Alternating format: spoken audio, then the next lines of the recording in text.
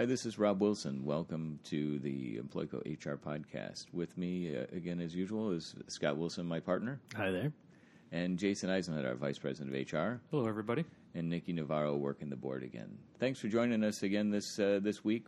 The topic this week is the May jobs report, which came out earlier today, and a disappointing report it was.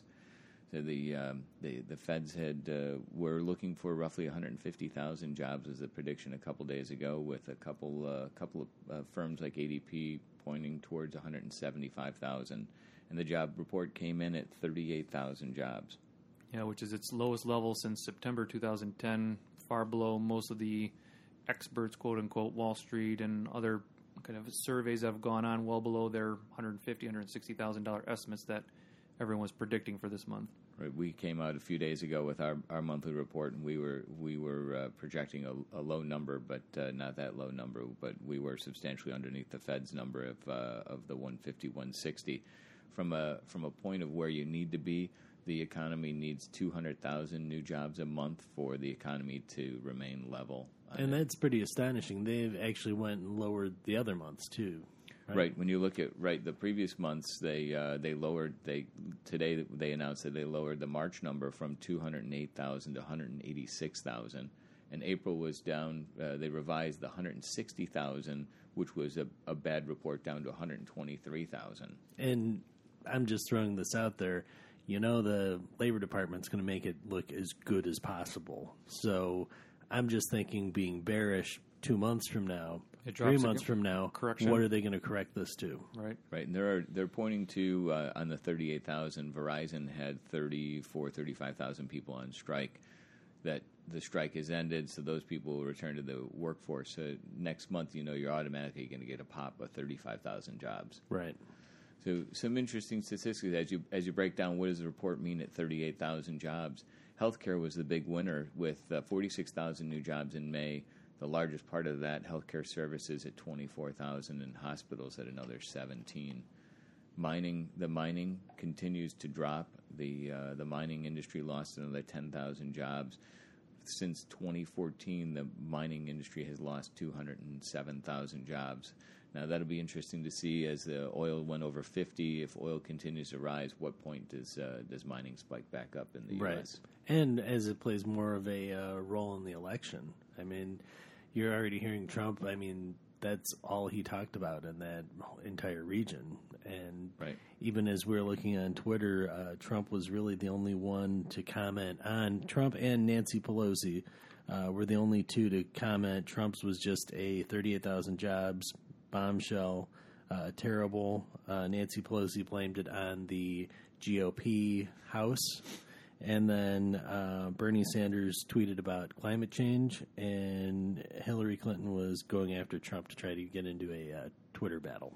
So you've got only one candidate really talking about jobs, which is a focal point of should be the economy moving forward. A couple other stats for you. We had mentioned the telecommunication industry because of the strike. Manufacturing went negative this month. Durable goods declined by 18,000. And another one to keep an eye on is the temporary help actually went down 21,000. So the temporary industry has lost 64,000 jobs, which that's the first thing to look for in going into a recession, is the temps are the first to go. So a little bit of the professional and business services were a little bit of a winner. Healthcare was a big winner, which is an interesting dynamic because the Affordable Care Act is really putting a strain on healthcare insurance carriers, losing millions of dollars in different markets on the individual market. The Affordable Care Act exchanges, they're pulling out, like United Healthcare is pulling out of Illinois. Blue Cross had... They're asking for rate updates or rate increases, right, for Texas? Right. In order to at least break even, all the health insurance carriers are really needing to ramp up the premiums. And Blue Cross went up. They're asking for a rate increase in Texas for at 60%. So they lost $600 million. I was on what Blue Cross has lost in Texas. I was on a radio show yesterday, the Business for Breakfast show, out in Palm Springs and Phoenix.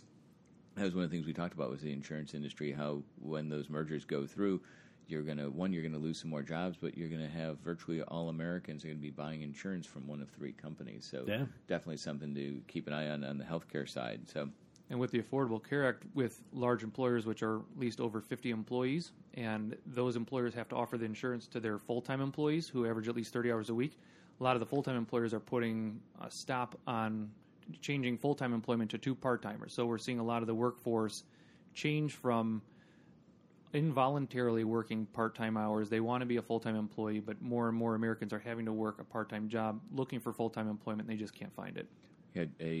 Another stat that we always keep an eye on is your average work week. It remained unchanged this month at 34.4 hours for the average work week. So that the magic number on the healthcare side is 30. So that number has dropped a bit. When you look at production and non-supervisory employees in the private sector, that's at 33.6. So the healthcare number is 30. But if we turn to unemployment, it wasn't surprising to see the unemployment numbers drop. Despite a poor performance on the new job report, unemployment dropped from 5 to 4.7. But a big part of that is Americans that continued to stop being a statistic and fall off the report. The long-term unemployed is at 1.9 million people, so they've been jobless for 27 weeks or more. Your total unemployed is at 7.4 million. Those are the Americans that are actually still a statistic, and that does not include people that have fallen off the workforce. And that 4.7% unemployment is the lowest it's been since November 2007. So it's been a while, and normally that might be a good number to shoot for, a low unemployment rate, but this combined with the jobs report. Yeah, and if you keep peeling off the number of people looking for jobs, you can make any number you want. Right. I mean, they can make it 3% if they want. Right. And that's when you look back a year ago, as we track these numbers every month, and when you look back a year ago, you could tell the long-term unemployed that we're going to stop being a statistic. There's millions of people out there that are no longer looking for a job, and they're no longer they're not a statistic. And during every administration, they do this. So it's not just with Obama in office during the Bush years. They did it, the Clinton years. I mean, that's part of the game that they play. Is no, the economy's good, and then they go back and retro-revise it, and it's very. I can't think of one instance where they went back and actually said, no, it was better than we thought.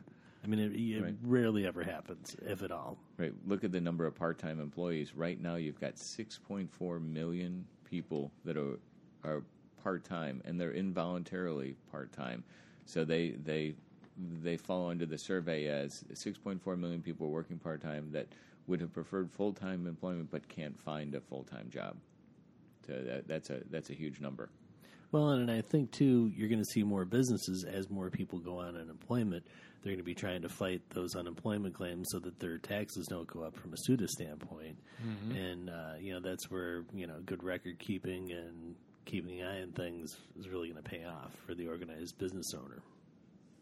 I think a lot of the small and mid-sized businesses are kind of a wait-and-see approach. They're not going into full hiring mode, either because of the economy or because of the upcoming election, or banks are really reluctant to lend to small and mid-sized companies because of the environment and atmosphere we're in right now. So they're small and mid-sized companies are really having a tough time increasing capital from lending in banks to grow their business. Yeah, right. And that's going to be the debate that you're going to see over the next few weeks of, the numbers are so bad today. What's the cause of it? Are people being cautious about the economy? Is it the election? Is it the foreign overseas? There's many countries overseas right now that are in a recession. Are business owners worried that that we're going into a recession or the early stages of a recession?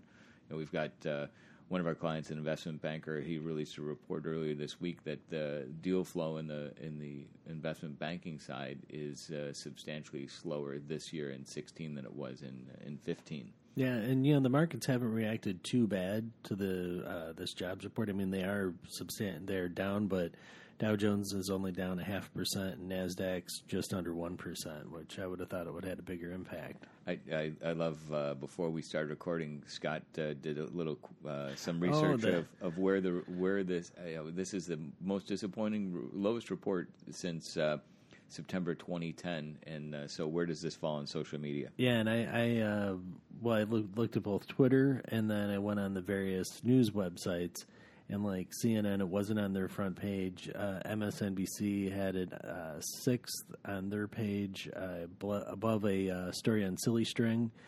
Fox had it down seventh, just above 9 Things Never to Buy at a Dollar Store. So it's kind of interesting to see how, it really is a kind of a good barometer of how the economy is now, and all the news markets are so focused on, what the Kardashians are wearing and things like that, when they really should be, more focused on the economy. So, yeah, good thing the Silly String story's out there. Yeah, yeah.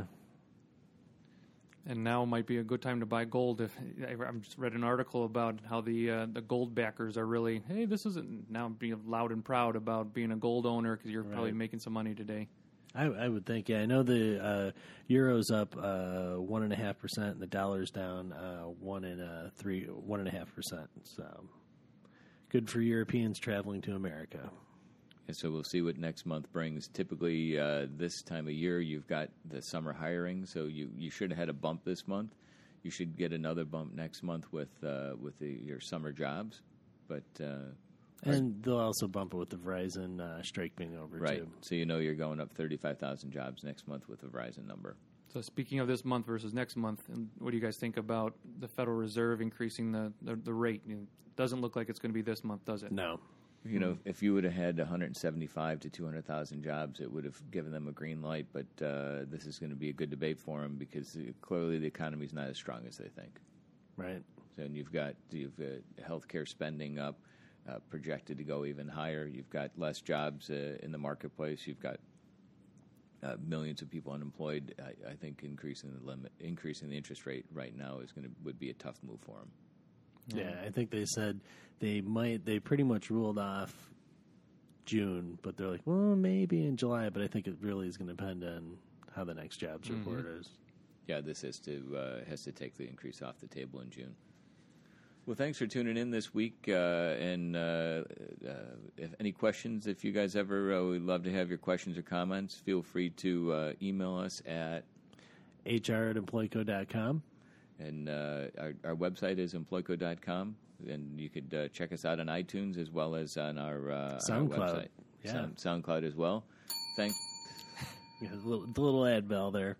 Thanks again, Nikki, for working the board for us this week, and we'll be back next week with a new topic. So thanks for joining us. Have a good weekend. Thanks, everyone.